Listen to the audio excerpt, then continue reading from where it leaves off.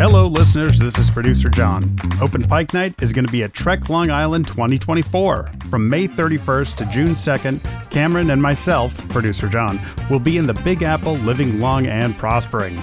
We'll be hosting a panel. We'll be giving out stickers. We will have our microphones. Be sure to follow Open Pike on social media and subscribe to openpike.substack.com because we also will be giving away some Trek Long Island weekend passes. Trek Long Island is May 31st to June 2nd at the Hyatt Regency in Hauppauge, New York.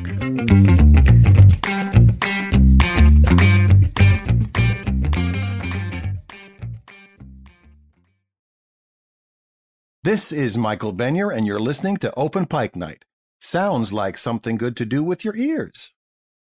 Sounds like. Get it? It's a charades reference.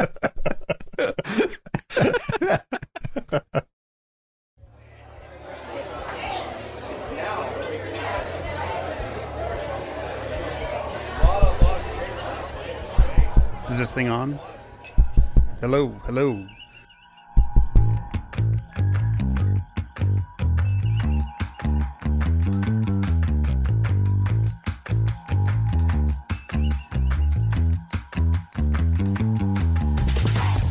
Welcome to Open Pike Night, the Strange New Worlds podcast where your personal logs are the prime directive.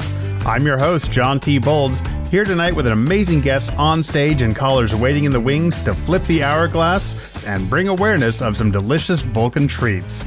Joining me tonight are my co-hosts. First up is our resident reboot fan and hors d'oeuvre enthusiast, Jesse Bailey. I cannot wait to try some tasty canapes. And the man who also knows to always load up on the good snacks early at a party because you never know what's going to happen. Host of Green Shirt and Newbies Trek through TNG, Cameron.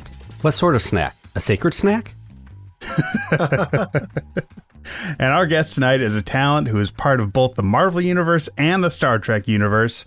He knows his union details and he keeps growing as an actor, from his role in The Expanse as a husband sidelined by his powerful and controlling wife, to Star Trek as a husband who, as a guy who just wants to chill with a starship captain and play some party games.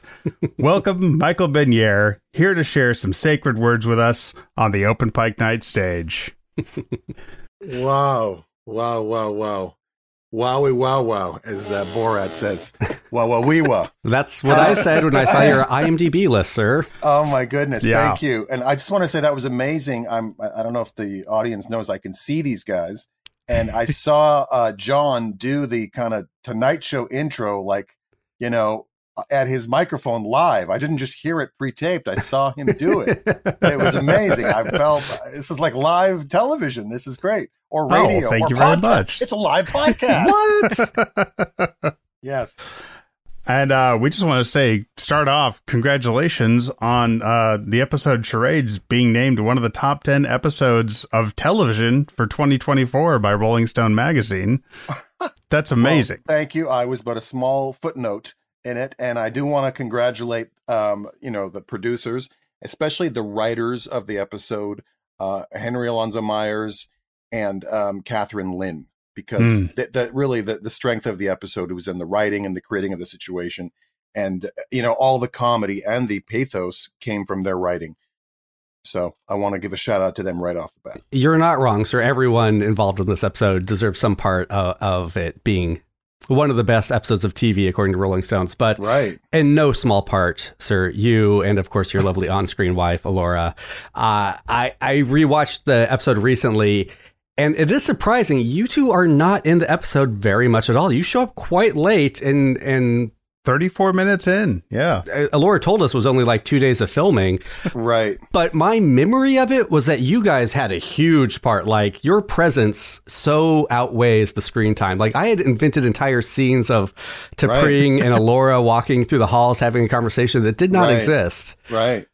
So maybe they will. Or they do in an alternate timeline. There you go. I certainly hope so. It's really interesting. I'd auditioned for the show a couple of times. So I'm sure people tell you that it's all these kind of code names, right? So I'm pretty sure I auditioned for the Discovery show, actually, as well as Picard, I'd auditioned for in LA, but I'd auditioned a couple of times and I didn't get those parts. And then this role came and I auditioned. Everything is during COVID, by the way, right? So this is like 2 or 3 years ago. So there's no going into rooms anymore. Everything is at home and everything is self-taped and they give you notes. And the casting director, I don't know if people are giving shout outs to casting directors, but the casting director of Strange New Worlds in Canada is a woman named Robin Cook, who cast me on The Expanse. Okay. So although I've never met her because I'm a West Coast person and she knew of me, I guess, through agents and work. And I was doing these tapes over the years for her. And a few years earlier, I had done The Expanse. And when I researched it afterwards, I think that Henry Alonso Myers is friendly with Naren Shankar, who was the showrunner of The Expanse. And if you guys know The Expanse, I replaced an actor, Brian George, fantastic actor, who had originated the role of Arjun in The Expanse. And he was unavailable because he'd gotten a TV series playing a father on a sitcom in LA. So he wasn't going to be able to kind of do double duty because of the flights and everything. So they called me to audition, and I'd auditioned a few times earlier for The Expanse. And when that, came through, I called my agent afterwards and I said, someone's already playing this part. and she's like, oh, I don't know. They want to see you. And I was like, okay. And then when I figured out he got a show, I said, say yes immediately, because as soon as that other show is canceled, things are invariably canceled. He will come back to this. So it didn't work out that way. And I got to do that season with Shorey Agdashlu and the fantastic writers on that show, which I believe brought me to the attention of the showrunners of Star Trek Strange New Worlds. So it all kind of is one big universe, as it will, right? So that everybody's, watching what everybody else is doing. And I don't think it hurt that I did play kind of the beta male to a strong woman on The Expanse. Yeah. And they left you holding the bag for Marco dropping those asteroids on you, man. That sucks. Right. It's a great way to get a job where you're not really worried that there's going to be bad blood because, he's just succeeding additionally. So happy to step in for him. Oh, yeah. You're saying regarding Brian. Yeah. I haven't seen him since then. I met him years ago, at some auditions, and I was such a fan of his from Seinfeld and many things. And I was just so honored that they would even put me in the same kind of category as him. So I really hope to meet him again soon. So, do you remember what the scene was that you auditioned with for Strange New Worlds? It was the meeting and the eating of the food, and as you can tell, it was like, do you fake eating? Do you do all these things? Do what you do? And interesting, because we don't do it in person, they wanted us to give several variations, which a lot of times they don't want in casting when you self-tape. They say, give us 2 or 3 takes of how you would do it differently. And I did see that it was a comedic episode, but I was like, how funny do I make this? Right. And when we did end up filming it, that discussion was had with Jordan Canning, who directed it. And I remember there was a discussion is how demonstrative am I? Because I'm a Vulcan. And she's like, oh, I see what you're saying, but we can try a couple different ways. So we did it different ways where I was less demonstrative and what we ended up with in the end. So it worked. I mean, I think they took different versions of it. If you watch it, I can see myself. They did stuff where I didn't really, show too much emotion. Others where I was more emotional. But it was interesting. When did you realize it was Star Trek? Alora says she picked up on just the reads, the asides that she auditioned with. How did Star I Trek. know? I had a feeling because I had auditioned before and they had the same code name. So, and then I'll tell you guys this, since we're talking Star Trek, a few years earlier, I'd auditioned for a movie. I believe it was called Star Trek Beyond. Okay. And basically I was cast in a role. It was a much different procedure. You had to go in person and they wouldn't say what the project was. And when it came down to it, they said, yes, we want him for this, but he has to commit now and then not do, had to commit to a day, like one day, like 4 months in advance. And it just didn't work out because of the scheduling. I was like, I can't commit to that. But, and also I was afraid that if I did, that it would preclude me from doing other roles in the future in the Star Trek universe, because I had that experience I did an episode of The Flash where I played a character, and then they created this kind of Flash universe. And they're like, well, you were this guy in The Flash. You can't be on Arrow or da-da-da-da. And I'm like, nobody knows this. But now they do know this because of the internet. It's like the comic book guy on on The Simpsons. Actually, The Simpsons, episode 4, So it was. I gambled and I said I'm going to hold out for something better, and I think it came out with this. So it worked out. I'm so grateful that ended up that way. Wow. Well, thank you. Yeah, I don't even know what the character. I have a feeling, but we don't have to get into it. But it was an alien character. So when it came down to this, they booked you a couple of weeks in advance, and this was at the height of COVID. Still, this was 2022, around April, and I was in Vancouver, and they shoot the show in Toronto. So they wanted to fly me out, and they had me go and do the wardrobe fitting at this, space in Gastown of Vancouver, this funky space. And this guy did more measurements on me than I've ever had in my life. It was like the measurements for like 12 suits. He did every direction from my nape of my neck to my shoulder, all this and that. It took about an hour. And they needed those measurements so they could begin on the costumes, which were fantastic, as you know. So then they fly me out, and I'm there a week before we're going to film because they need to do the last minute adjustments on the outfit and also to get me there. Okay. Now I get to the studio outside of Toronto, and offhand, because by the way, I'm having to do COVID tests, getting on the flight, getting off the flight every day. And I get to the studio, and I offhand kind of jokingly say to a woman on the set, I said, I got a lot of COVID tests on this. And she says, yeah, we're averaging 5 positive tests a day. Wow. And I said, oh my goodness. And then I got really afraid to kind of get infected, because if you were infected, you couldn't do the show. Right. So I basically, sequestered myself in my hotel room and didn't see anybody for a week. And the day before we were going to film, it was a Sunday into the Monday.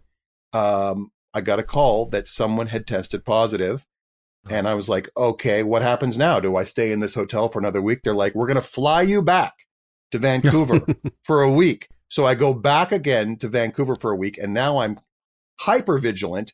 I don't go out for dinner with anybody. I barely see my girlfriend. I don't want to go to any like family dinners or anything.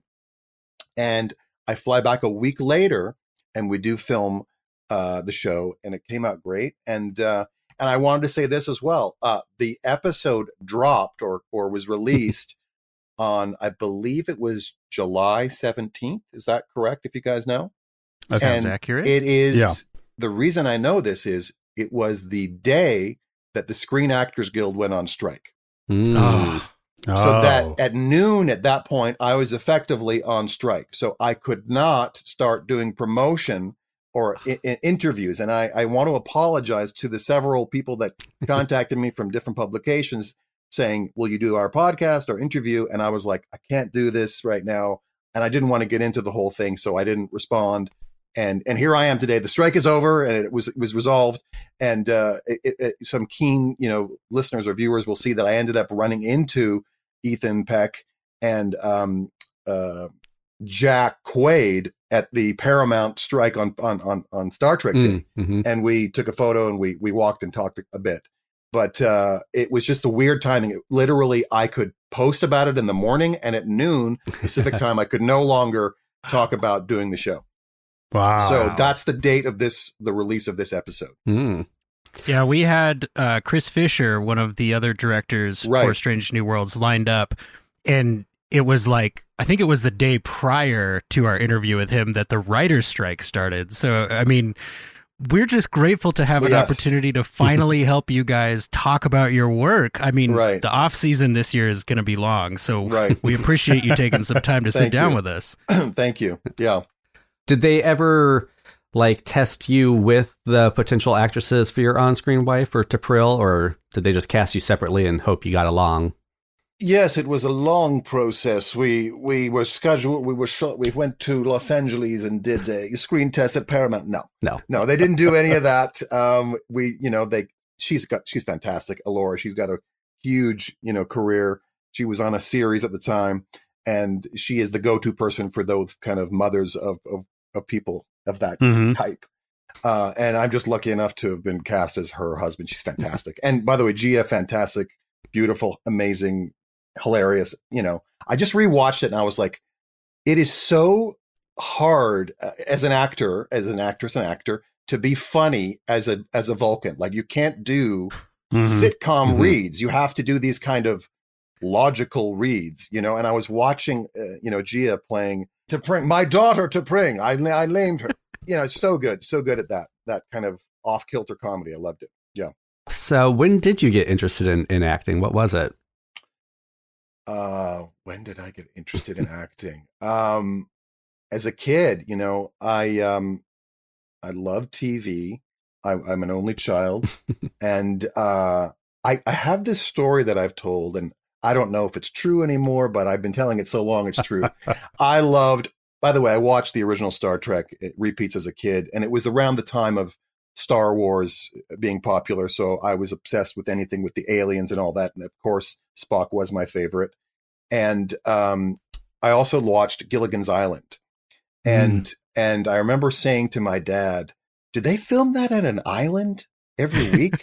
And he's like, no, Michael, they filmed that on a set. Those are actors. And I was like, that is the greatest job in the world that you could do that. And I remember learning as a very young age that William Shatner was Canadian, and that Leonard Nimoy was also an actor who wasn't really an alien and all that.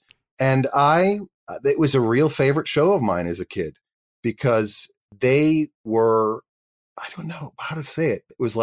It was something you could do. Like Shatner was Canadian, right? I was like, oh, we can do that. And I also told this story recently to a friend, which is my other favorite show at the time was Happy Days. And my mother bought me the unauthorized biography of Henry Winkler. And in it, there was a photo of him at a private school, as a kid. And I realized he was just like me. And years later, I ended up meeting Henry Winkler at an audition for a sitcom. And I ended up doing a sitcom pilot with Henry Winkler. Wow. So and he was, as a child, the inspiration that you can do this. It's possible to do this. So, at a very young age, I wanted to do it. And I started professionally at about 16, 17 in high school, because in Vancouver at the time, they had started filming a lot of American TV shows. And the first show was a show called 21 Jump Street. And they had done the pilot in my high school. If you guys remember what the premise of the show was about undercover cops in high school. Only because of the movie do I know that, but yes. You do, only because of the movie. You're so much younger. I love that. So the premise of the show was undercover cops in high school. We're all extras from our 10th, 11th grade. And we see this guy walking down the hall with a leather jacket and like a 5 o'clock shadow. And we're like, this guy does not look like he's in high school. And that actor was the original actor to portray Tom Hansen, which Johnny Depp replaced him a few months later because they realized that guy didn't look exactly young enough. And I was there, I think, pretty much on Johnny Depp's first day when they did the reshoots with him. And I met him in the hallway in front of my principal's office. And I started talking to him, and he was wearing the same jacket as the other guy. And I said, "Are you an actor?" And he goes, "I'm more of a musician." I go, "What's your name?" He goes, "Johnny. I got a band." I go, "What's your band called?" He says, "The Rock City Angels." And I'm like, "All right, I'll look out for it." So a couple of weeks later, I got my first part on the show, and I got into the transport van, and he got in the front, and he did a double take, and he recognized me. He says, "Hey, good for you. You got a part on the show." So that was an auspicious start to this business. And And I don't know what happened to him, but I never did hear his band. Yeah, I don't think the band took off. That's too bad. No. Yeah, not so Poor much. guy. Yeah. Well, great. And then did you go to like acting school after that, or how did you proceed? No, you guys are asking me the tough question. I stayed in high school. I was doing acting while in school. I did my first voiceover cartoon at the time, which was Barbie and Ken, which was Barbie and the Rockers. And I was the voice of Ken. And for some reason, it got in the Canadian news cycle that an all-American was voiced by an all-Canadian. And I ended up doing an interview much like this on Midday, which is like Good Morning America in Canada. And after that, I got known for doing kind of cartoons in Canada. So I was continuing to do that. I did G.I. Joe right out of high school. I did an episode of Sonic the Hedgehog. And then I was still acting in high school. And then out of high school, I was like, I don't want to go to college, even though you were supposed to do that. And I started, and me and my two best friends at the time, I got us a job writing for a national television show in Canada called Pilot One. And it was kind of a Saturday Night Live meets, I don't know, Zoom, if you remember Zoom, kind of a youth oriented stuff. And we did that for 6 months, and then it got canceled because of a strike. And I was like, this is out of my control. I should go back to school. So I went back to university, as we say in Canada, and I studied creative writing while I was still acting. And I did movies and voiceovers and TV shows while in university in Canada. And I really had always wanted to kind of get to the next market in my mind, which was Los Angeles. And a year or two out of college, I ended up in LA on a kind of it was like a pitch trip. I was going to go help this couple pitch a sitcom. And when I got there, they said, hey, they just postponed the meeting to Comedy Central for 6 weeks. Do you still want to do this practice pitch with us tonight with our agent? I said, sure, it's Hollywood. It could happen. Who knows? You know what? Who knows what could happen?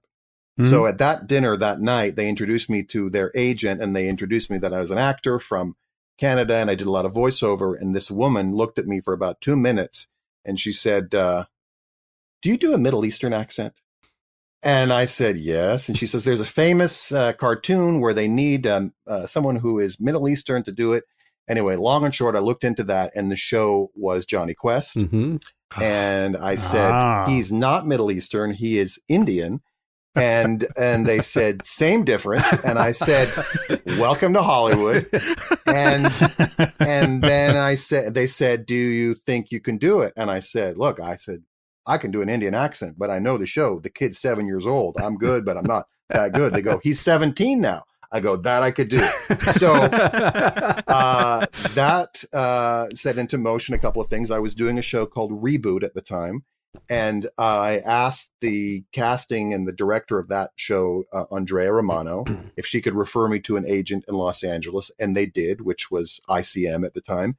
And they got me the audition, and it got me into Los Angeles like I'd always wanted. Nice. And that brought me to Hollywood in 94, I guess. Yeah, January. Okay. 95 I started. And then I was starting all over again, trying to do this in LA. And it was ups and downs. And I went to grad school while I continued to act. And then I got out of that. And then I basically, at around 30 years old, was like, I've not been able to get to the level I wanted to get to. And I decided to go to law school. So I applied to law school in Canada. I went back to Canada. And 1 week into law school, September of 2001, a world event happened. And I realized that in a couple of months or a year, there'd be a lot of movies that would need a guy that looked like me. So you had that actual thought. I had that realization. Very foresightful of you. Yeah. I mean, it was sad because I would always go to things that like, well, you could be this, you could be that, but and that's what happened. So I decided to finish my degree, and in my last year of law school, I went back to LA for spring break, and I got a sitcom pilot with Henry Winkler, and that was it. So then the next year I did one with Heather Graham. that got picked up, and that was canceled after one night. So you're hearing kind of an up and down story of how it goes. You get it, and then it doesn't happen. Oh, it's great. It doesn't happen. So that is how I am. And here we are, talking about the latest and the greatest, which was Strange New Worlds. Well, I do want to go back and touch on some of those things you said, but let's jump to a listener's question because it does kind of tie in with what you were talking about a bit. Sure. Here we go. Here is Jen. Hey, Open Pike. This is Jen. Thanks for having me. For these interviews, I like to look up and rewatch previous work in addition to, what we see on Trek. I didn't realize just how much of your work I'd already seen, mostly the animation, like Reboot and Exo Squad from way back in the day. Right. That took me back. Wow. I see that you have a lot of live action and animation voiceover work. What are some difficulties or challenges in going between the two? Is there much of a difference in your approach when playing a character that's live action versus the voiceover? And what do you like most about voice work versus live action and vice versa? I know that was a lot of questions. So anywho's, I hope to see you again in future work, and y'all have a good whatever. Jen, thank you very much for a well thought out question and for being a longtime fan, as you say. I'll tell you the thing I love most about voiceover is that I can play anything. Okay. So like I was telling you, so often in film and TV, they'd be like, well, you don't look like you could be related to this character. You do look like, you don't look like we imagine this and that. Whereas in voiceover, you just go in and do it. And the other thing is that on some of the shows, I get to do more than one character. I mean, how often do you get to do that in film and TV, unless you're Mike Myers or, Jim Carrey or somebody or Eddie Murphy. So I'm actually just starting a new animated series, which is a famous title I can't tell you guys yet. And I'm getting to play 2 characters in it. So, I mean, I pinch myself sometimes that the kid in me is like, I can't believe I'm doing this. So that's the best part about doing animation is that you can play anything and more than one character. In film and TV, you gotta get there. You gotta get there early. You gotta get your makeup, your ears put on in this case. You gotta, you gotta shave. You gotta learn the lines. And in voiceover, you get a lot more takes sometimes. Like the cartoon that I'm doing right now, they're like, can you just do that line again? We'll pick it up, we'll put it in. Whereas you can't really do that in film and TV. It's more disruptive. Like you got to do the whole scene again or something like that. Mm-hmm. Like she said, you do have a lot of credits. Do you know how many acting credits you have on IMDb? Well, I do know. I think it's like 160 or something, but that is not accurate. 164 according to IMDb, yeah. Oh, okay, 164. But I'm saying some are in there, some are not in there. There are some that are not even me, that someone else has attributed to me. And I'm like, okay, I'll take it. Well, okay, let me know I'll take it. if I ask any questions about any sure, of those. I love that. I always liken it to Canadian actors. It's a volume business. Really, which is you got to just keep working because, in the States, one job and you're set for life. In Canada, you got to keep doing it.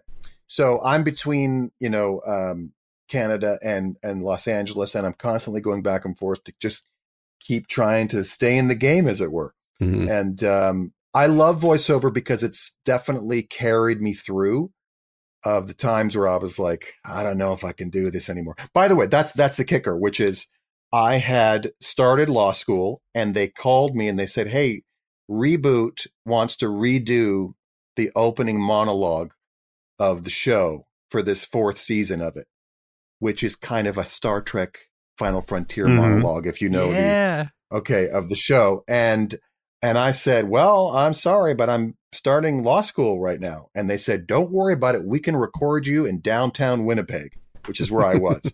And that's the thing, which is I could still do my own thing while still doing voiceover. Like it didn't disrupt my life that much. I mean, the other thing about voiceover, well, like you said, is you can play multiple characters in a show, like Robot Chicken, where you play both Jesus and Ron Jeremy and Leonard Nimoy. I don't know if any actor has such a breadth of characters. I played Leonard Nimoy on that show? I think that's what your website said. Oh, wow. Even. Then I did, I guess. I don't know. It's a volume game, Cameron. That's right. It's a volume game, right. the show with Robot Chicken is a great story, which is I was very good friends with Seth Green's girlfriend at the time. Okay. We were friends, and we were all hanging out, and he decided to do this kind of new online animation show. It was called Sweet J Presents. And if you guys know the history, he had done an appearance on Conan O'Brien as stop motion. Somebody saw it at Sony and they said, we think we should do a series about this. And he decided he would do it. And I recorded all the first season of different characters of Sweet J Presents in this kind of garage in the Hollywood Hills. Nothing happened with that show. A year or two later, Cartoon Network says, we want to do it and we'll buy it from them, but you need to re-record all of those things because Sony owns that. So Seth calls me up and says, hey, we're redoing, Sweet J. It's going to be called Robot Chicken. And do you want to do it again? I can pay you this time. And I said, sure, sounds great. And he goes, the thing is, Michael, in the original version, we did the spoof of Enter the Dragon about Joey Fatone. It was called Enter the Fat One. You voiced Joey Fatone, Mr. Miyagi, and Yakuza number 2. We've now got Joey Fatone and Pat Morita. So do you still want to do Yakuza number 2? And I'm like, yes, of course. So a lot of the voices I did on the original show were done later by much more famous people than me. And as the show became more and more successful, you can see as it increased in celebrity guest stars. So I think the first 2 or 3 seasons I did it. And if you have the DVD of the first season, that whole season of Sweet J is there. And I voice a lot more characters in the original thing. Oh, that's cool. Nice. Yeah. So, it's funny. I ran into Seth at an event maybe about a year ago. And I'm like, hey, man, I want to do more Robot Chicken. He's like, yeah, I'm not in charge of that anymore. I don't know. So Seth, if you're listening, I still want to do more. Absolutely. Yes, famously, Seth Green, big Open Pike Night listeners, as far as we're aware. Yes. Yeah. Well, going back to Barbie, then, I mean, did it feel like a big deal that you got Ken as one of your first voiceover it was roles? a big deal in Canada. It was funny. And it was a big deal in Canada. And I think it was basically a pilot. They did 2 specials to do a series, and they ended up not doing the series. And, later did they do kind of the home video movies that Mainframe, who created Reboot, did, which were the kind of the CGI ones, which looked more like the real dolls. So it basically was a way of me starting voiceover and people pointing to me saying, he can do the generic young hero, non-discernible accent.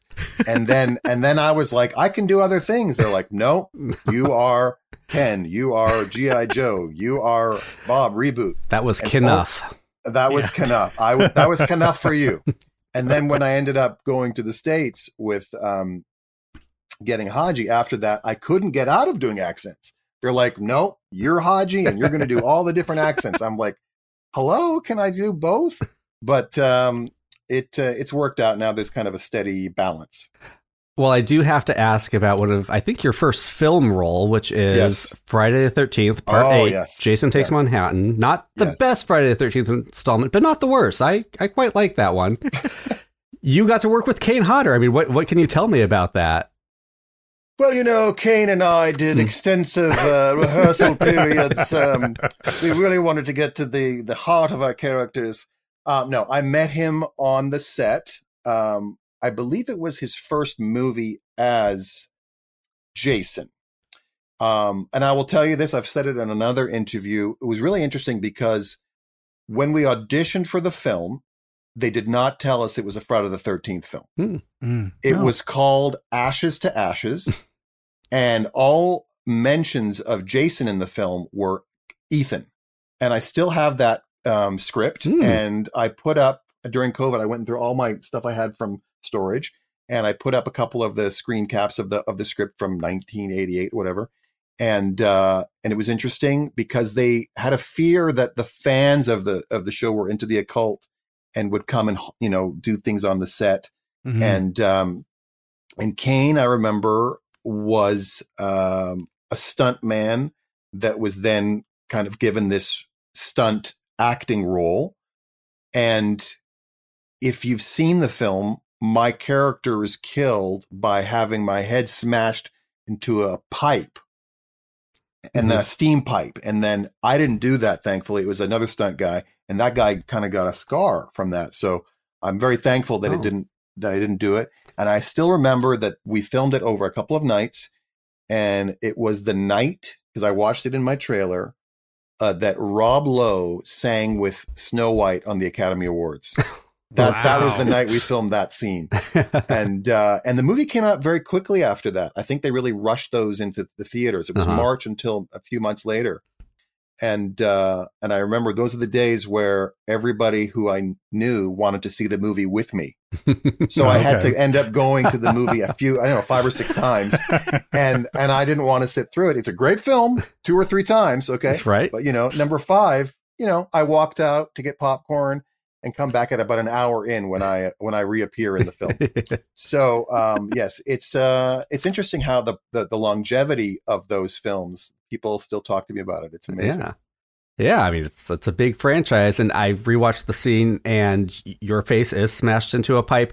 I don't know if that would kill you, though. I think you're in the very small club of people who have encountered Jason and survived. In fact, you know what? I want to see Gangbanger #2 come back in a reboot. And you've got you're in a reboot. Come on. Okay. Yeah. You know what? I think you're right. His name, actually, I do have a name in the film, even though the credits say Gang. It's JoJo, because the guy refers to me as JoJo. And nice. I think you're right. I think it should be The Wrath of JoJo and JoJo versus Jason. I think here for it. I'm there. Yeah, I'm here for it. Yeah, I'm there. 5 or 6 times in the theaters, man. Let's do it. So another franchise you were a part of, Michael, of course, is the MCU, the Marvel Cinematic Universe, and Deadpool. Do you have any stories from Deadpool? First of all, I as the comic book guy from The Simpsons, I would like to point out that it was not actually the Marvel Universe when I did it. It was a 20th Century Fox production of its own universe.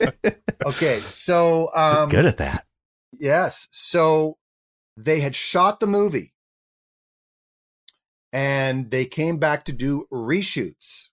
And the movie at the time in production was called, does anybody know? No. Wham. Because they had the George Michael song in the movie. Yep. So this role comes up for this Serbian warlord. And I'm hearing about this, and I tell my agent, I think I could do that. And she goes, all right, okay. And I get the script, and I don't know who the scene is with. I'm imagining it is with Ryan Reynolds, and I'm taping it, and I'm envisioning him. And when I get to the set, it is not him. So when I get there, it is the actor Ed Skrein who plays Francis, and he was fantastic. And that was one day of filming in Vancouver. And I'll tell you what's interesting about this business, which is before I had agreed to do this, I booked another part on a show called Beauty and the Beast, which was a much bigger part, and it was filming in Toronto, and it was going to conflict with this Deadpool. So I said to my agent, I really would like to do both. I really want to do this Deadpool movie. I think it could do something. I think this movie is going to do something, because they didn't know it wasn't a huge movie. I mean, it was a movie, but it wasn't going to be what it ended up becoming. She's like, okay. So they worked it out. So I filmed that morning, and I flew that night on a red eye to Toronto, and I filmed the next day on this other show, Beauty and the Beast. But I made it happen that I wanted to do it, because it almost wasn't going to work out. But I'm glad that I did. Yeah. Did you ever get to meet Ryan Reynolds? Or I met Ryan Reynolds when he was about 12 years old. Okay. At a recording session for a cartoon in Vancouver. And they said, this kid has just come from Florida, where he was in this Disney soap opera or whatever. And I was like, this little pudgy kid. And then, of course, today he is the Deadpool and the Ryan Reynolds that we know. And I did not meet him on the movie, and I'm sure I will one day on another production, or maybe another Deadpool movie if my character comes back. He doesn't get killed. That's right. He is not killed. That's right. That's right. I mean, I could always ask also, how is it working with Michael Bay? Wow, you're getting some good questions. That movie was Transformers 2. Revenge of the Fallen. Revenge of the Fallen.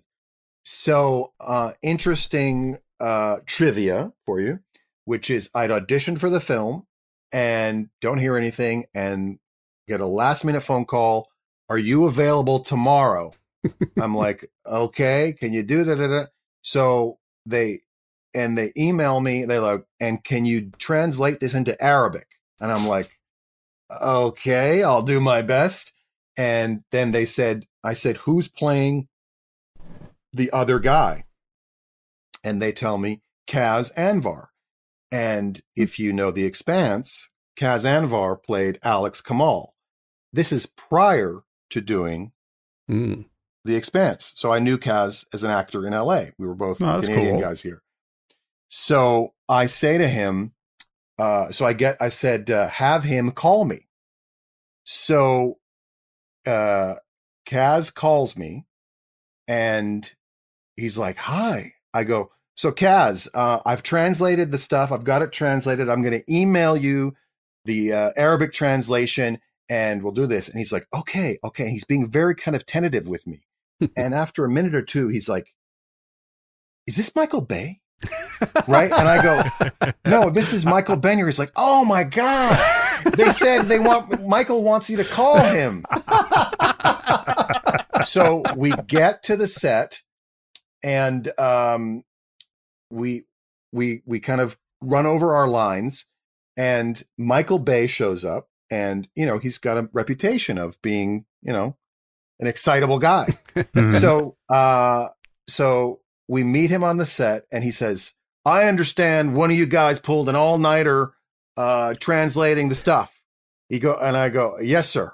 He goes, do you speak it? And I'm like, not fluently, but I know my lines. He goes, okay. And he gives me his phone. He goes, this is the translator. Do it with him on the phone. So I start doing it with the translator. And the guy's like, that's good. That sounds good. That's too formal. Change this, change that. And I'm doing this on a handwritten thing. We go over, we do the scene as written. And Michael Bay says, okay, good, but I don't like this and this. And then he grabs Kaz's script and Kaz has printed up all of the alternates that I've given him, not the lines that we've learned. And then Michael Bay says, I don't like this. I don't like this. You take this. You take this. And then the 3 new lines that we have not practiced at all. Okay. And I go, and I'm like, what are you doing to me? Okay. I'm looking at Kaz. Why did you bring this? Right. So he goes, okay. So we do the scene. Kaz is on the phone. I'm on the phone and I say my line, da, da, da. And then I roll my chair over. I say something to him. I come back. I pick up one phone. I get another phone and I don't know what the hell I'm saying. And I'm reading them off of the script, which I've left on my desk. We're Egyptian Interpol. And I'm looking down. So Michael Bay comes over. He goes, that was great. That was great. He goes, but he goes, why are you looking down? I go, because I don't know what I'm saying. He goes, I don't give a shit. Look out when you're saying it. I'm like, oh my God. So in between the scene, in the middle of the scene, I do the thing. I come down. I look at it to try to memorize this thing I'm going to say a second later. And I look out and I do it. And a couple of times I invert the Arabic and this and that. So anyway, we come and they go, we're going to break for lunch. Okay, right? I'm like, okay. And then they come over and Michael Bay goes off to do something else. And then the guys come and they're going to do the close-up of me. And then they're kind of angling it. And I say, can you see this in my desk? And they go, yeah. I go, this is my script. I don't want you to see this. Right? And I go, okay, so if I move it over here, will you see it? They go, no. So then that close-up of me saying that line is me reading it off of a cue card.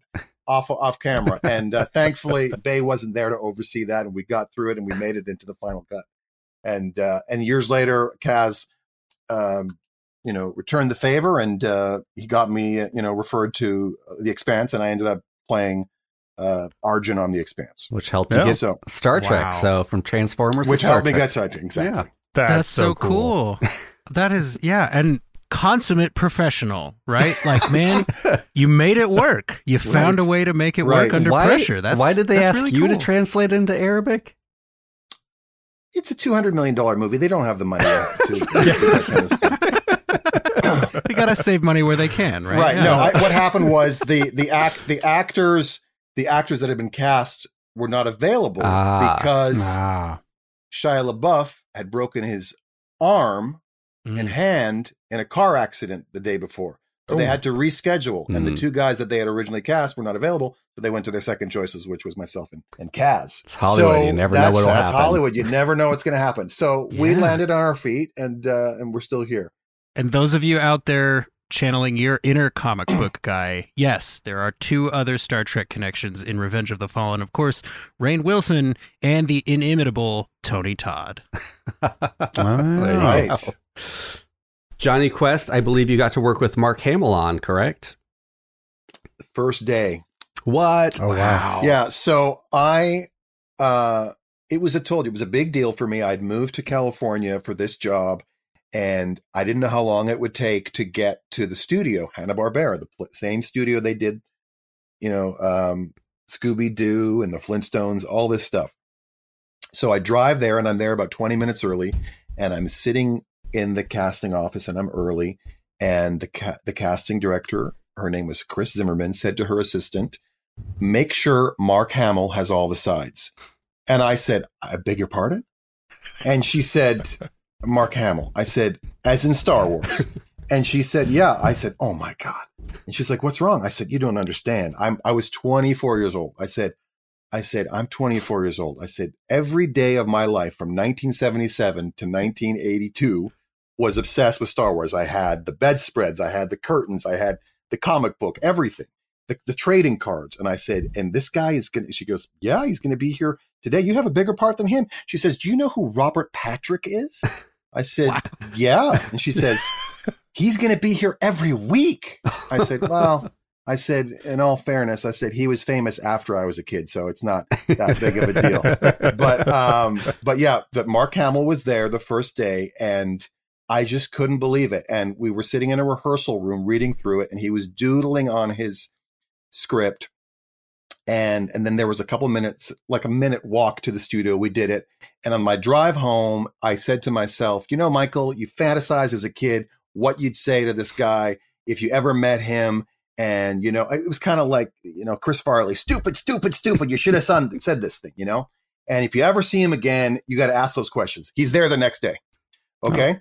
So I get up the courage, and at the same time, that walk between the rehearsal to the studio, I said, "Hey, Mark," I said, "as a kid, I heard this rumor that when you signed to do Star Wars, you got one piece of merchandise made, everything made in accordance with the film. Is that true?" He said, "Yes, it is true." And I was like, "Wow." And he said, "Well, when we signed to do the movie, we thought there'd be a soundtrack and a book. We didn't think there'd be, toothbrushes and, all this kind of stuff." I was like, wow. And I said, "So I heard that you got so much stuff that you put it into like an airplane hangar?" He goes, "Well, not an airplane hangar, a storage space. Yes."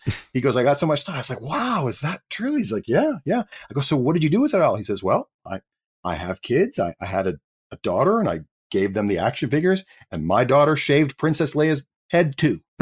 Right. So I was like, wow. And this was just before they were going to do kind of the new movies in 96. So he says, "They're going to do movie." I said, "Are you going to be in it?" He goes, "I don't know. They're talking. I don't know. This and that." And then I really gave him this extra credit thing to show what a fan I was. I said, "If you were on an episode," I said, "of amazing," what was it? Steven Spielberg's Amazing Stories. Is that what it was called? Mm-hmm. Yep. I believe so. Yep. Amazing Stories. And you played a guy who was a collector as a kid, where this kind of gnome tells him that one day he'll be rich." He goes, "That's right."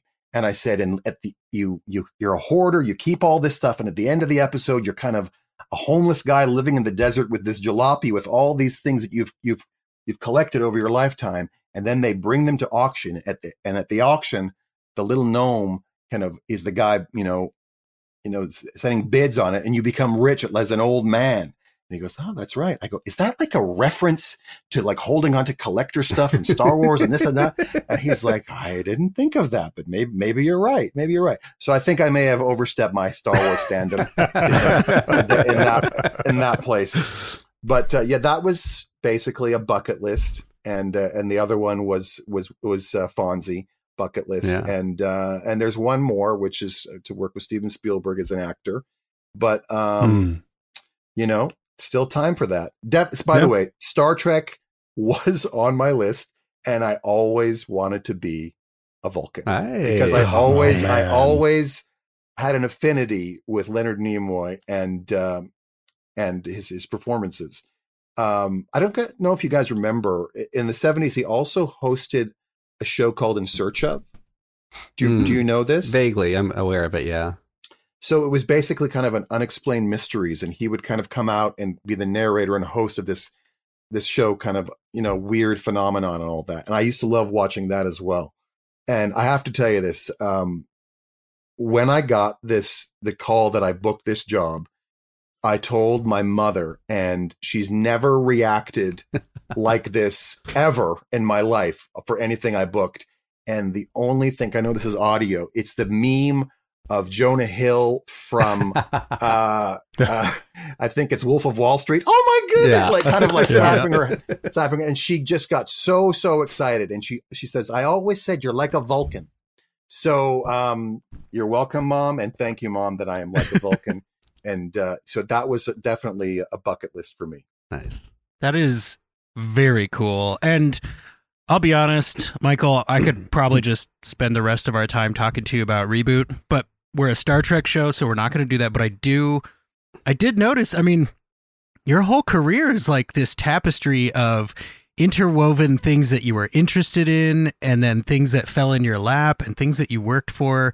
I mean, Reboot, like you said, it has kind of a Star Trek intro. Yeah. I know there's an episode with a character who carries a lightsaber and talks like William Shatner. Like, right. I was a huge Reboot fan, and I think it really helped bring computer animation into the mainstream for TV. You know, like, you can do this on a weekly budget. You can make a quality show. What did it feel like to work on that show, just kind of overall? And was there anything different about playing, you know, like a hero for a younger audience versus, you know, just to throw it out there, like Gangbanger #2? Well, thank you. Yeah, it's interesting.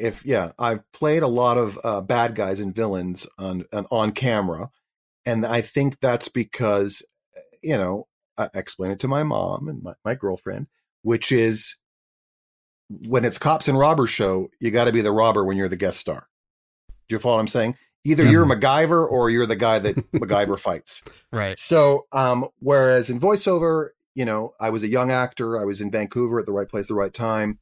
And I really approached Bob on Reboot as a Spider-Man-esque character, in the sense that he was thrust into this position of being a hero, unprepared, and kind of finding his way into it. Not exactly Greatest American Hero, but almost that kind of comedic sense. And it's funny, they're just doing a documentary series about Reboot, and I just did the interview a few months ago. Yes. And we talked about this a lot. And I, especially the first couple of seasons of Reboot, I viewed it as a sitcom. For me, that my reads were Seinfeld Jr., if it will, right. if you will. Okay. So there was a diner like Seinfeld, and Seinfeld was very big at the time. So I did it like that, and also you were a kid, I'm assuming, watching the show. That Bob was the big brother, the cool big brother to the audience watching, and they were Enzo, and there was the kind of the big sister or the mom character. In Dot. So I was aware of being a good role model, as it were, as a voice. And I think that came through, and I think that was part of the appeal of the show. And I've done a few conventions in Canada and got to meet the fans firsthand. And I heard a lot of that, you know, that people watched it as a family, and that they, you know, they had a crush on Bob, or they wanted to be like Bob. And And I think we did a good job in that sense, so that I think it came through. Yeah. That's really cool to hear. I mean, that show, a lot of kids' TV shows are, I don't know, I don't want to, pigeonhole them, but they're very simple. And I feel like Reboot was one of the first youth-oriented shows that was pretty brainy. I mean, the concepts were, high sci-fi. And I credit it with getting me into Star Trek along with my dad, because it was like, yeah, I love sci-fi. I watched Reboot, and my dad's like, I don't know what that is, but that character is definitely a Shatner pastiche. And I'm like, who is William Shatner? And then Right. he sat me down and we watched all the movies. So that is wonderful to hear. And I can't wait to watch that documentary. I didn't even know that was happening. Yeah, That's so cool. Yeah. I definitely want to check that out.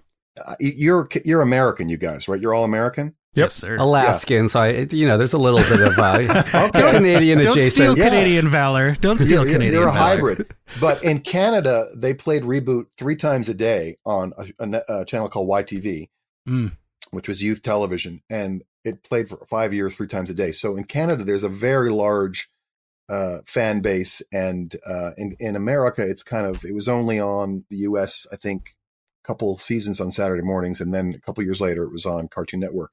But in Canada, definitely a whole generation is really into Reboot. So that's why the producers of this are 2 Canadian fans that have turned their fandom into actually a docuseries. That's awesome. But that's great to hear that there are Americans who are also watching it and being affected as well. Oh yeah, it was a regular Saturday morning for me too. So that's great. Yeah. Well, one more question about your career before Star Trek, and then we'll jump back in. And you can answer no comment on this if you feel you need to. I understand. But I have to ask, you've worked with Uwe Boll, and what was that experience like? Wow. On Postal. You guys really did your research. And when I say you did your research, you looked at the IMDb. No, that's right. And Wikipedia. And Wikipedia. No, Uwe is a great guy. I got to tell you, I did not only one movie where I had a big part in it called Postal, I did 2 other movies for Uwe after that, because he just called me up and says, do you want to do this movie? So I think that Postal is actually pretty funny. If you've seen, I haven't seen Postal. I've heard it is. I've heard it's a good time. Okay, so as you know, Uwe had been called the worst filmmaker in the world at the time, the Ed Wood of that time. And that my favorite story about him was that someone registered uwebull.com, and then when you went to it, it says, please stop making movies. Okay. So, I mean, that is a major burn, but he's got the last laugh. He's still working. That's true. He's a great guy, but he was so busy that when he was directing that movie, he was producing 2 other movies while we were filming. So he was on his BlackBerry at the director's chair and he's like, okay, action, this kind of stuff. So, and if you see the movie, there are full scenes there that were like, he's like, just make it up. And we kind of made up this whole sequence.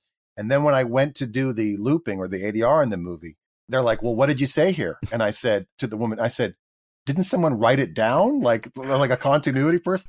And she's like, no. And I'm trying to figure out what I remembered vaguely of what I had said. And I had to kind of figure out what I said in this improvised scene and then kind of loop it from a wide shot. It was quite something.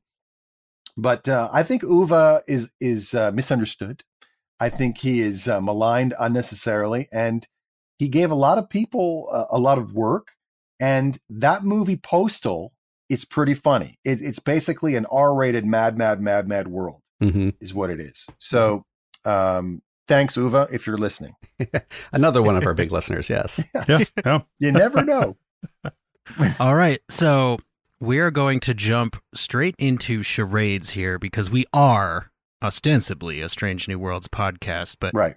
We want to get to know the person, not just the role. So I think we're going to start this section off with a question from our friend David Jones, who was an extra in season 2, episode 8, Under the Cloak of War. Is this recorded, John, or is this a written only? Nope, this is just a write-in from him.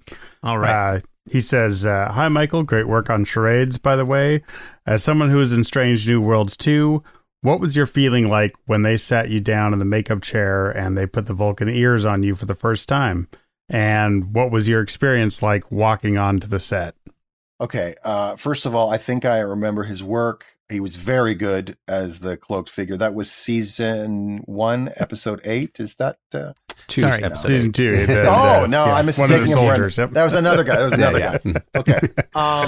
No, I kid. By the way, I did extra work when I was younger. There is no shame in that. You got to get in the game somehow. I want to caveat this by reminding everybody listening that this was at the height of COVID protocols. Okay. So that we would be, isolated. You could not interact with people. You had to eat your lunch by yourself in your trailer. Like, you were some kid with leprosy or something like that. Right. You could not interact with people. So, the people putting on the makeup were wearing masks and I don't see their faces. Okay. And they were having full conversations with me. So, but I did record with my I have a video of it, of him putting on the ears, and they also do, they adjust your eyebrows. Mm-hmm. They do something with the eyebrows. So that was fantastic. And, there was a little figure of Leonard Nimoy as Spock kind of sitting in the makeup trailer, watching down on us doing it. So that was surreal. I mean, to get to the set, you basically are holding, because they didn't want to walk us back and forth, was the transporter room. Oh. So we're sitting in the transporter room in these, actor chairs, and it's me, Elora, Gia, Mia Kirshner, and Ethan Peck. Now, I have to say this, you're getting me into the flow of things. So Mia, I had met, I'd say 20 years earlier in Vancouver, when she was doing the L Word. And we had a common friend from UCLA, a girl who'd gone to UCLA, and we were in Vancouver at the same time, and we all kind of got together for like a lunch. And I had met her then, and she Vegas like, oh, I remember that. So we had met years earlier. So it was good to see her, and we kind of reconnected. And the small world is, I didn't realize that Ethan Peck was Gregory Peck's grandson until I Googled it. And when I got to the set, I told him, I said, this is a really small world. I said, and I know exactly when it was. I said, in late 1999, I met Gregory Peck outside the downtown library in Los Angeles, because I was producing a pitch reel, if you guys are X-Files fans, with my friend Dean Hagland, one of the lone gunmen. Oh, we were going to sell cool. a show about the fear of Y2K. So we were filming something downtown, and through our camera, we see there's a couple having lunch on the, outdoors. And as I'm kind of zooming, I realize it's Gregory Peck. Right. So I go, this is crazy. And I have it on camera somewhere. So I go over to him and we speak to him for a couple of minutes, and probably my mother's favorite actor of all time, Gregory Peck. Right. So I said, I just have to meet you. And he's like, pleasure to meet you. He was with his wife. And when I told this to Ethan, he's like, yeah, he goes, my grandfather used to read publicly at the library downtown. He goes, I was probably there. I was there for many of these events. So we hit it off on that, and we talked a lot about that. And he had a lot of friends that I knew in LA from acting school and all that. So it was a good kind of hang on the transporter deck between, filming these scenes. And we're in these very restrictive costumes, as you can see, and the walk between the waiting area to where we would film in Pike's quarters was about a 3-minute walk, and then we would have to put on a face guard mask to not infect anybody while walking through, and then remove it again and act. So even though we were kind of acting with each other, we could not have that up all the time and kind of hang out, those couple of days we were filming. And it got very late, and we kind of got loopy, as I think Elora told you. We were losing it, and and also Anson near the end, he was kind of isolated from us for some reason, and then we chatted a lot at the end, and he was a cool guy as well. But it was not like filming most shows because of this the protocol of COVID at the time. Man. So both you and Elora were tasked with embodying a lot of classic sitcom in-law tropes through that Vulcan filter. And the chemistry between you two is really what sells a lot of that. You had mentioned it a little bit, but were you consciously thinking about that in regards to your performance? Or would you say most of it was there in the script and just ready to go? Yeah, I mean, it's definitely in the script. And also it was in the, she was so strong as that character. Do you follow what I'm saying? And to me, to try to do anything as strong as that, it would not have worked as well. The kind of the disparity, the juxtaposition. So I just hung back and said the lines as they were written. And sometimes I would give a reaction, sometimes I wouldn't give a reaction. And the editor is also a part of this. They decide, or the director and the editor decide what to include, or the producer, of which takes to use. So it's really a collaborative effort, as I'm sure people tell you, but it's a collaborative effort. And I did have to decide, as you know, I do so much voiceover. I had to decide to do, what kind of voice am I going to do for this guy? Right? Mm-hmm. Am I going to do the flat Spock voice? Am I going to do that? And it just didn't seem, for lack of a term, as expressive. Mm-hmm. If I did that, it would have just been a lot of yes, everybody would have been talking this way, you know? So I decided to kind of go with that mid-Atlantic, kind of the 60s style. By the way, I definitely researched this. When I got this, I dove in, I watched a mock time. I'm aware of the timeline of what happens later, all this kind of stuff. So, I was really pleased with the way it turned out. I mean, it was very funny. And I joked with, we do have a Vulcan family group chat. It's not, Elora mentioned it, it's not her family, it's the Vulcan family. It's myself, Elora, and Gia. We have the Vulcan family chat. And I said, I think the time is right for the spinoff, Meet the Vulcans. I think that I mean, listen, it's not crazy. It's not crazy.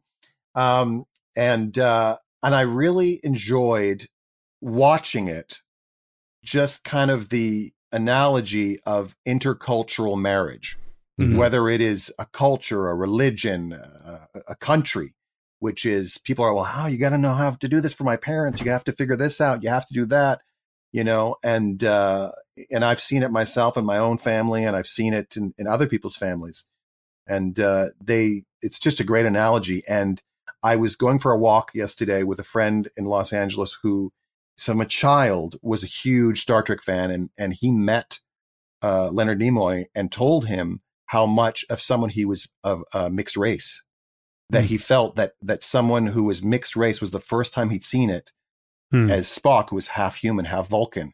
And Leonard Nimoy told him, I've never heard that before. I've heard of a lot of other things, but he'd never heard the specific, you're showing me as a mixed race person.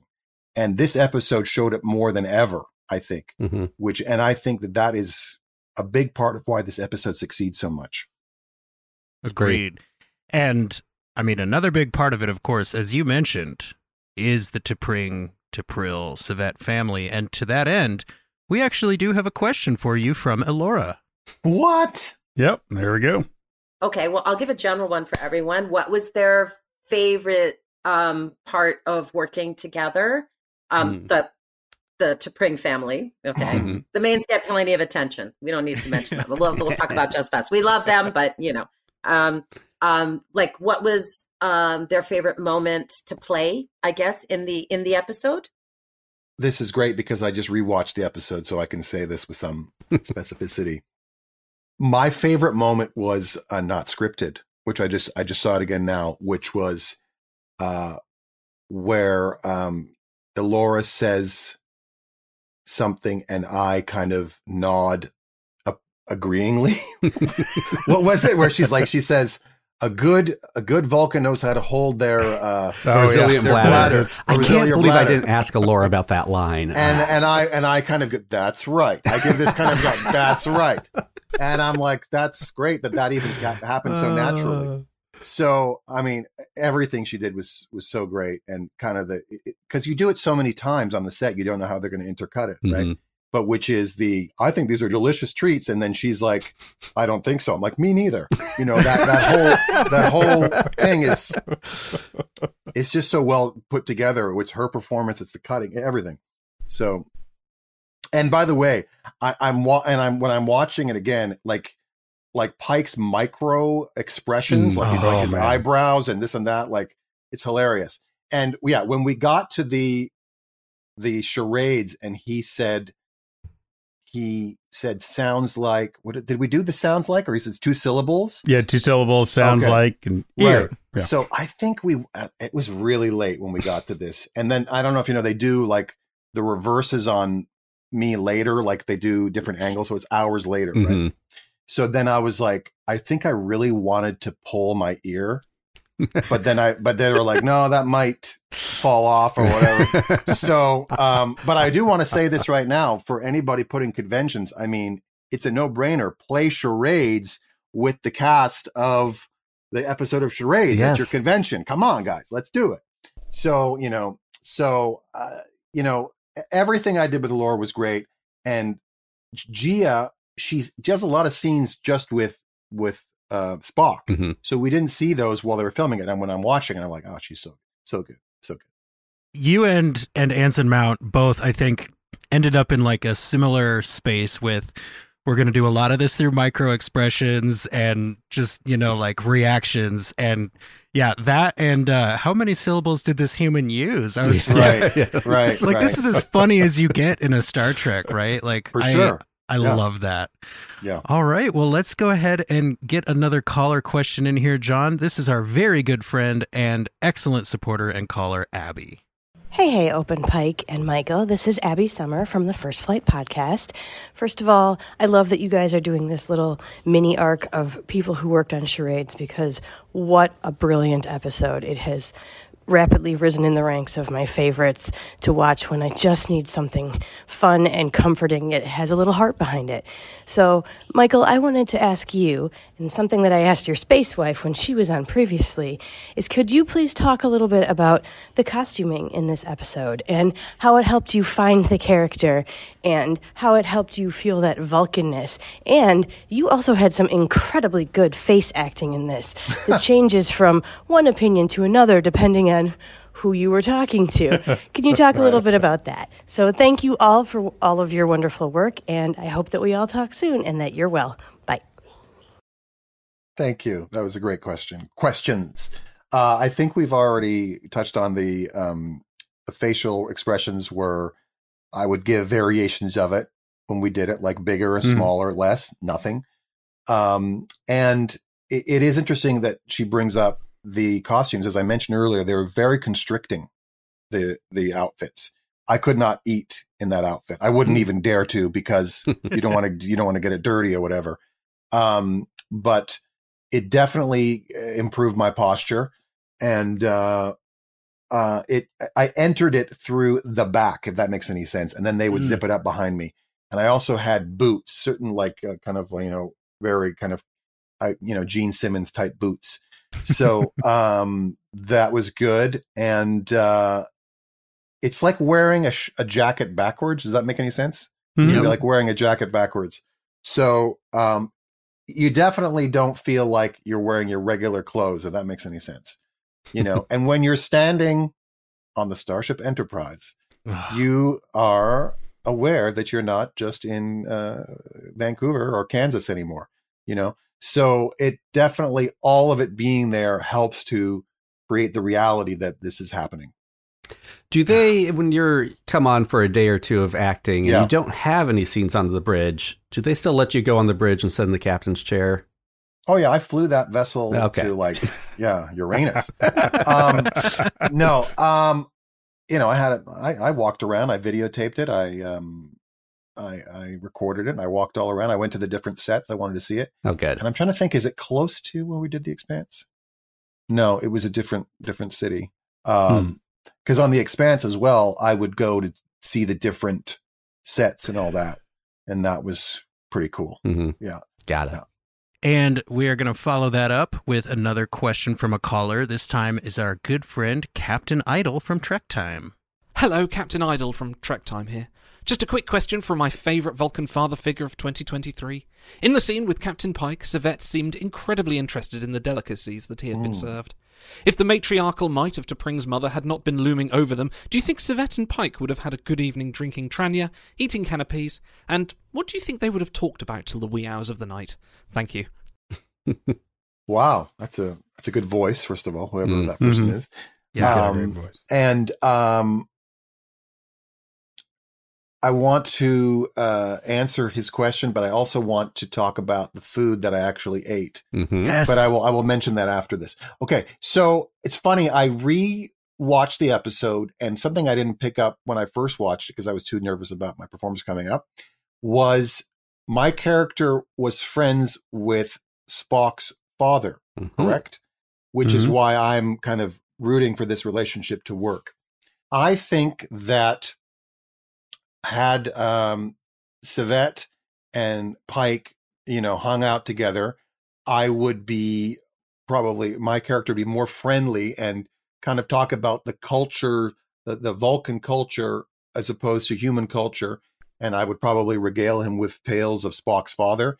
And very much like my own father, talking about, his upbringing, telling people, I just kind of like that, I think. Yeah, there was a bit of my father in Sevet when I think about it, actually. And we actually have a question specifically from a caller about that food that you got to eat. So we'll cue that up right here. This is our friend and patron, Elizabeth.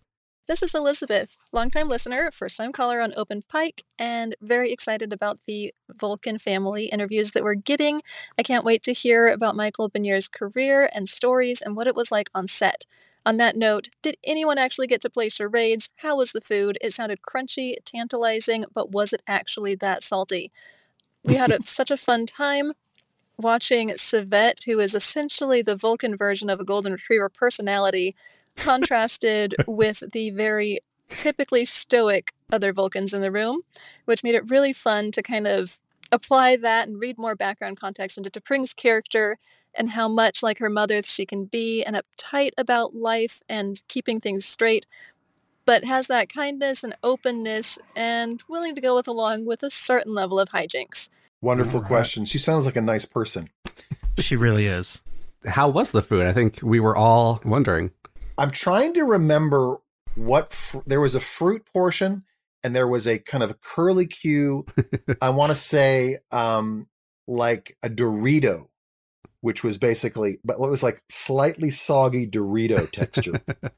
Aw. So I didn't know until I got there if I was going to be eating something or whatever, and I didn't know what it was going to be because in the script it said something, and then I got there. So it was basically like, I want to say like a kumquat or like kind of like a round, like a fruit that wasn't a common North American fruit with like a pick in it and this curly Q of a slightly soggy Dorito chip, like curly Q Dorito chip. So I was like, do I eat a bit of it? Do I put the whole thing in my mouth? And there really was no time to get into the, minutiae of it. So we did it, and then I did it, and then I actually had a full mouth before I had my line. Like I couldn't eat that, like, and people were talking, right? So then I'm like making eating sounds, and I'm trying not to like make eating sounds over their lines because everybody, so it was kind of a trial by fire on that.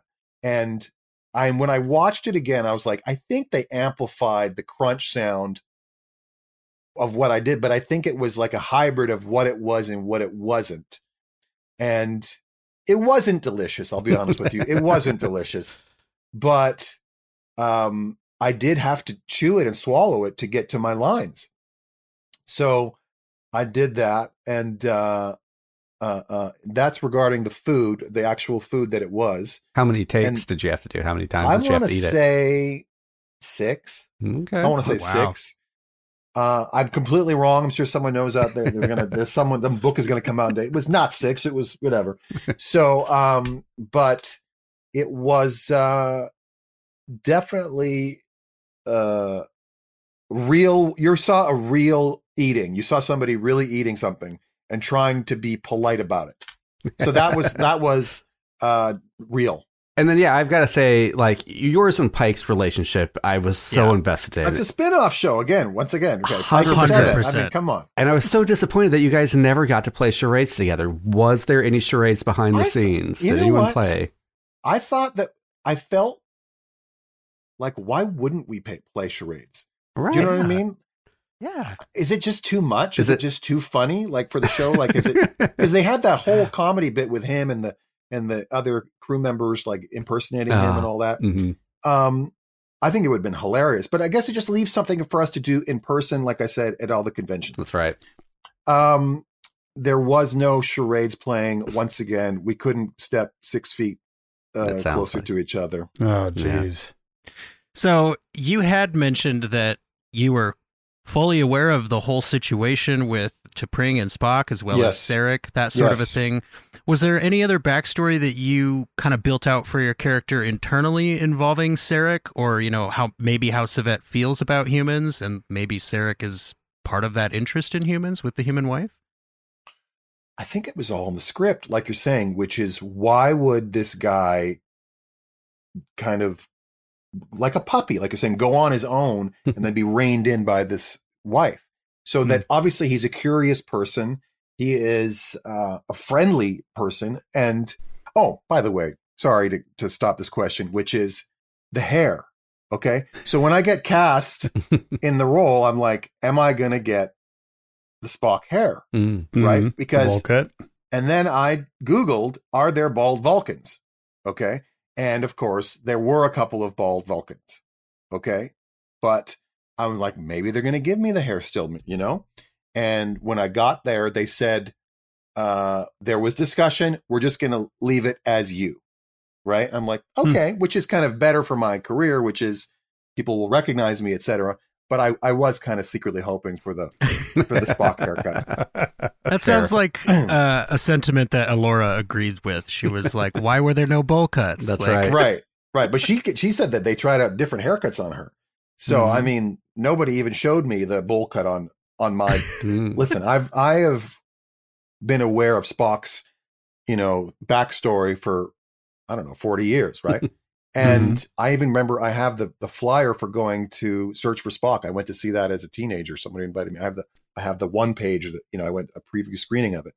So, and as a kid, as an actor, I always felt that was a role I could somewhat realistically play. Like someone wouldn't say to me, you can't play Spock. I'm like, I guess you could be Spock. And here I am. I'm playing a Vulcan type creature. So I wasn't wrong. But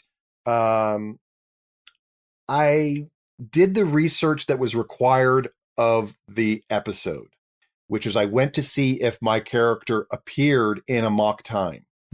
So does he appear? There is some kind of guy that could be him. It doesn't really say anything, but her mother character is definitely there. And I'm aware of the original timeline, which is they don't end up getting married.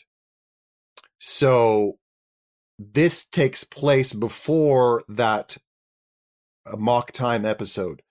Who knows if there will be more storyline, including us, up until that happens. They've got a few years to go here. I don't know. And someone's brought up the fact that maybe they'll redo a mock time with Gia and him, and maybe they'll include us. I don't know. But I definitely did my due diligence, as they say in the law, about trying to understand Sevet as much as possible. And they did. They gave a lot of information of the kind of the cultural things that they were doing in the episode. There was a lot in it. How'd they describe the character in the casting? They said, we're looking for a Michael Benyaer type. Oh my God, we got Michael Benyaer. How fortuitous. Yeah. I'm sorry, I don't recall. Yeah. Because they wouldn't say Vulcan. They Right. didn't say that. They're like, this guy is this, but this, but this, I recently auditioned for a show and they said, this guy's almost Vulcan-like. And I said to my agent, hello. I didn't get it, but I was like, hello. I'm sorry, your question was, what was that? Oh, I was just going to say, if there is anything that we as fans can do to help get more T'Pring and more Sevet into Strange New Worlds, please let us know, because we are at your service. Yes. Absolutely. Likewise. It was great fun. And, what's better than doing an episode of Star Trek? 2 episodes of Star Trek or other episodes of Star Trek. So, I mean, I'm glad that I held out. Like I said, I didn't do the alien guy and whatever. No, yeah. So are we. Cameron, did you want to close this section out? Yeah, well, I mean, you've done a lot leading up to this, a lot of franchises we've talked about that you've been in. You've been in a Star Wars video game, even. Yes. What's left on your bucket list? I mean, working with Spielberg, you said. Any other things you have your sights on? The whole dream was to do a sitcom, to do a series regular on a sitcom. And I've done a couple of pilots. I've gotten closer on other things. And I want to do a show that goes for several years so that it's, something that I am proud of. Are you actively seeking out Star Wars shows? Star Wars?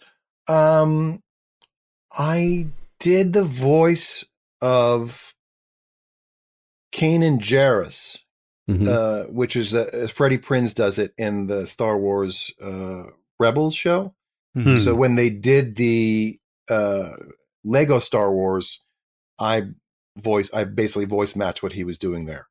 So I've done that, and I've done the video game, and I've told the anecdote before, which is really funny, which is I get the email from my voice agent, and it's called The Old Republic. And I write back, is this Star Wars? And he writes back, yes, it is. I'm like, holy moly. So I get to the studio in Burbank, and there's 2 engineers there, and it's kind of an older studio. And they give me about 400 pages like this. Wow. And I look down at it, and it's gibberish, like literally gibberish. And I look at it, and I go, this is a joke, right? And they go, no. And I go, but this is gibberish. And they said, well, you auditioned for it. And I did. And I guess months earlier, I didn't know, because everything has got top secret names. Mm-hmm. So they played me this reference of what I had done, which was whatever it is. And I'm like, oh my God. So I go into the studio, and they go, okay, so we're going to play you the proper pronunciation. Then we'd like you to do one like that, and then one of your own interpretation. And I'm like, okay. So they play me Lakatakapakahi. Okay. And then I go Lakatakapakahi. And then I go Lakatakapakahi, or whatever it is. Okay. And I do this for about, 5 minutes. And I get to the bottom of one page, and then I just start laughing hysterically. And they're like, is everything okay? I go, look, man, I just got to say, guys. They go, what? I go, there are 5 reasons I'm laughing right now. Okay. And they go, okay, what are the reasons? I go, number 1, that someone wrote this, right? This language. Okay. And they go, okay. I go, number 2, that someone recorded the proper pronunciation of this. Okay. Number 3, that that I'm doing this, okay, that I'm repeating that. And number 4, if my father could see how I'm making a living, right? And they're like, okay. And then we do it. I said, listen, do me a favor. I said, can we just drop the the proper pronunciation, the guide track, because this is not a real language. No one is going to call in and say, you're not pronouncing it right. And they're like, okay. So I think I'm going to now burn through this. I'm losing like a third of the time, right? So I'm going through these lines, and I'd say I've lost track of time. I'd say, and I'm going into like a yogic state, like you're kind of like high from yoga. I'm like, because I'm not speaking English, I'm speaking these like made up words. So probably 3 hours goes by, and I'm finished. They're like, great, thank you. And I go, they go, no. There's another language. And they bring me another stat. And it's a different language that I also book. And it's like, they were like more like Swedish sounding. Ruka, tuka, tuka, snuka, buka, or whatever it was. And I was like, oh my God. So then I had to do that again. And so that is literally a true story. So if you play The Old Republic and you get to these planets, that is me speaking as these characters. That's amazing. That's interesting though, because I would have figured they just, for something like that, say, okay, start making sounds, but they actually like phonetically broke it all down. That's impressive. Well, it's because growing up, I went to Klingon school, so I had a basis in it. No. But I don't know, guys. It's been fun doing all these shows, and I hope that they'll allow me to be in Star Trek and Star Wars. Is that allowed? Is that allowed, guys? Okay. I'm pretty sure. I think George so. Takei? Yeah. Christina Chong was in Okay. The Force Awakens, but I think she ended up getting cut. But yeah, I could see you in Andor. I'd love to see you Dude, in Andor. right. that would be awesome. they just wrapped filming, so it'll have to be season three. But, yeah. but Sure. yeah. Unless Michael's not telling us something. Oh, Well, how good of an actor am I? Oh, there's a show? What? And or? Okay. and or isn't that a Star Trek alien? I don't know. Right. I will have to say, Michael Benyaer, Open Pike Night is an open mic night themed podcast. And have you prepared a joke for us today? Yes, I have. All right. This is in keeping with the theme of the show, which is Star Trek. How many ears does Spock have? How many ears does Spock have? 3. Right ear, left ear, and the final frontier. I love it. Absolute There it Trek is. classic. It is. I can't believe we haven't gotten that Fantastic. yet. Yeah. It's one of the few Trek jokes we've actually gotten. That's awesome. Yeah. Thank Yeah, you. usually we get like, well, I brought a dirty joke and I brought a clean joke, or like, here's a 40-second setup for a punchline, and it seems like the Star Trek joke would be the easy win, right? Right. Like, It's only logical. That's I- right. Exactly. Exactly. I love it. Well, Michael, thank you so much for your time Thanks, tonight. guys. We have Absolutely. been just waiting to have an opportunity to extol the virtues of charades, and to have you and Elora come and sit with us back to back is an absolute treat for us, and we really hope and we know that it will be an absolute treat for the fans. So thank you so much.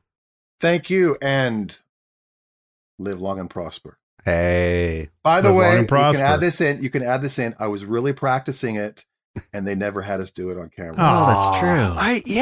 It's like you would think that'd be the first thing they'd have you do on camera. And I, as you guys know, the mock time was the first time that Leonard Nimoy introduced the Vulcan salute. I mean, how cool would it have been to walk into Pike's quarters, just be like starting it and then just right to the snacks, just it's like, yeah. It's funny. I think I actually offered or suggested it, that when we walk in, if we do it, and they're like, no, don't do it. But it Brutal. wasn't necessary. It was about her kind of, Empress entrance. Yes. Yeah. coming in. That's true. Well, that was a great conversation with Michael Benyaer. Continuing on our Open Pike Night charades coverage extravaganza marathon. What are we calling this? All of the above? Yeah. All right. You guys, Yeah. it's a charades parade. Oh, there we there go. it is. Yep. There it Charades is. parade. That's why we pay Jesse the big bucks. Absolutely. And up next on our charades parade, if you're a subscriber to our newsletter, you will have already seen we have a call out to send in questions for charades director Jordan Canning. We talked with her for a few minutes during a junket, about a year ago? Yeah, it was just before the just episode about. aired, so Yeah. 9 months. 8 months, 9 yeah. months. Yeah, so it'll be good to spend some time with her. Quality guys, she worked on the new Fraggle Rock. Like, I'm excited to talk to Jordan Canning. Yeah, this is going to be a fun interview. We hope you've enjoyed these Elora and Michael interviews. Jordan's getting to be super fun. And hopefully we'll get G on soon. I hope we can make that happen. Maybe she's busy filming Strange New Worlds right now. Who knows? Your fingers crossed, man. We'll make it happen. We'll make every effort. Absolutely. Jesse, how can folks sign up for that newsletter? The easiest way to sign up for the newsletter is to go directly there, which of course is openpike.substack.com. That will send you the calls to action directly to your email, absolutely free. We don't monetize on Substack, even though they keep pushing us to do that. But that's the easiest way to know who is coming on the show when and how you can get your questions answered.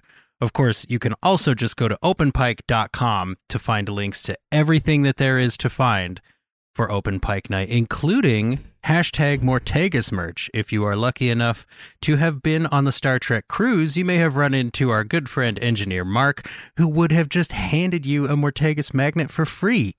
But if you're not, you can still go get Mortegas merch at our shop for not very much money. It's pretty reasonably priced, I think. Absolutely. And for those of you just returning to shore from that cruise, we hope you had a great time. Sounds like it was fantastic. And man, maybe next year we'll be able to get on that. That'd be pretty fun. Toot. I am really jealous of everybody who got to see the in-person reading of the Spock's brain script. Mm-hmm. Like, wow. Incredibly jealous. Cameron. Yes. When you're not on the Open Pike Night stage, where can folks find you? You can find me over at Green Shirt, a Newbie Trek through TNG, where we are starting in on season 7 of TNG, finishing up that while also, circling the promenade of season 2 on Deep Space Nine as well, little mini-sode. So come check us out over there, Green Shirt, a Newbie Trek through TNG, wherever you're listening to this.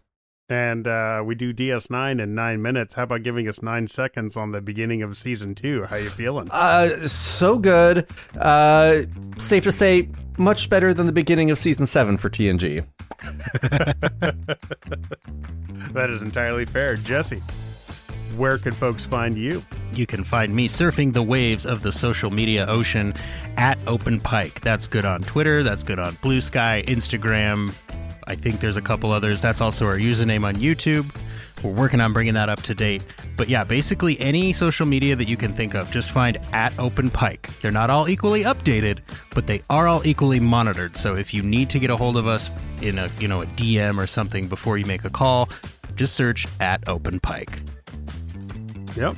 And when we're not here recording, we're out trying to find as many voice credits as we can because Michael Benyaer has us beat hands down. So be sure to clean up after yourselves. Be sure to tip your servers.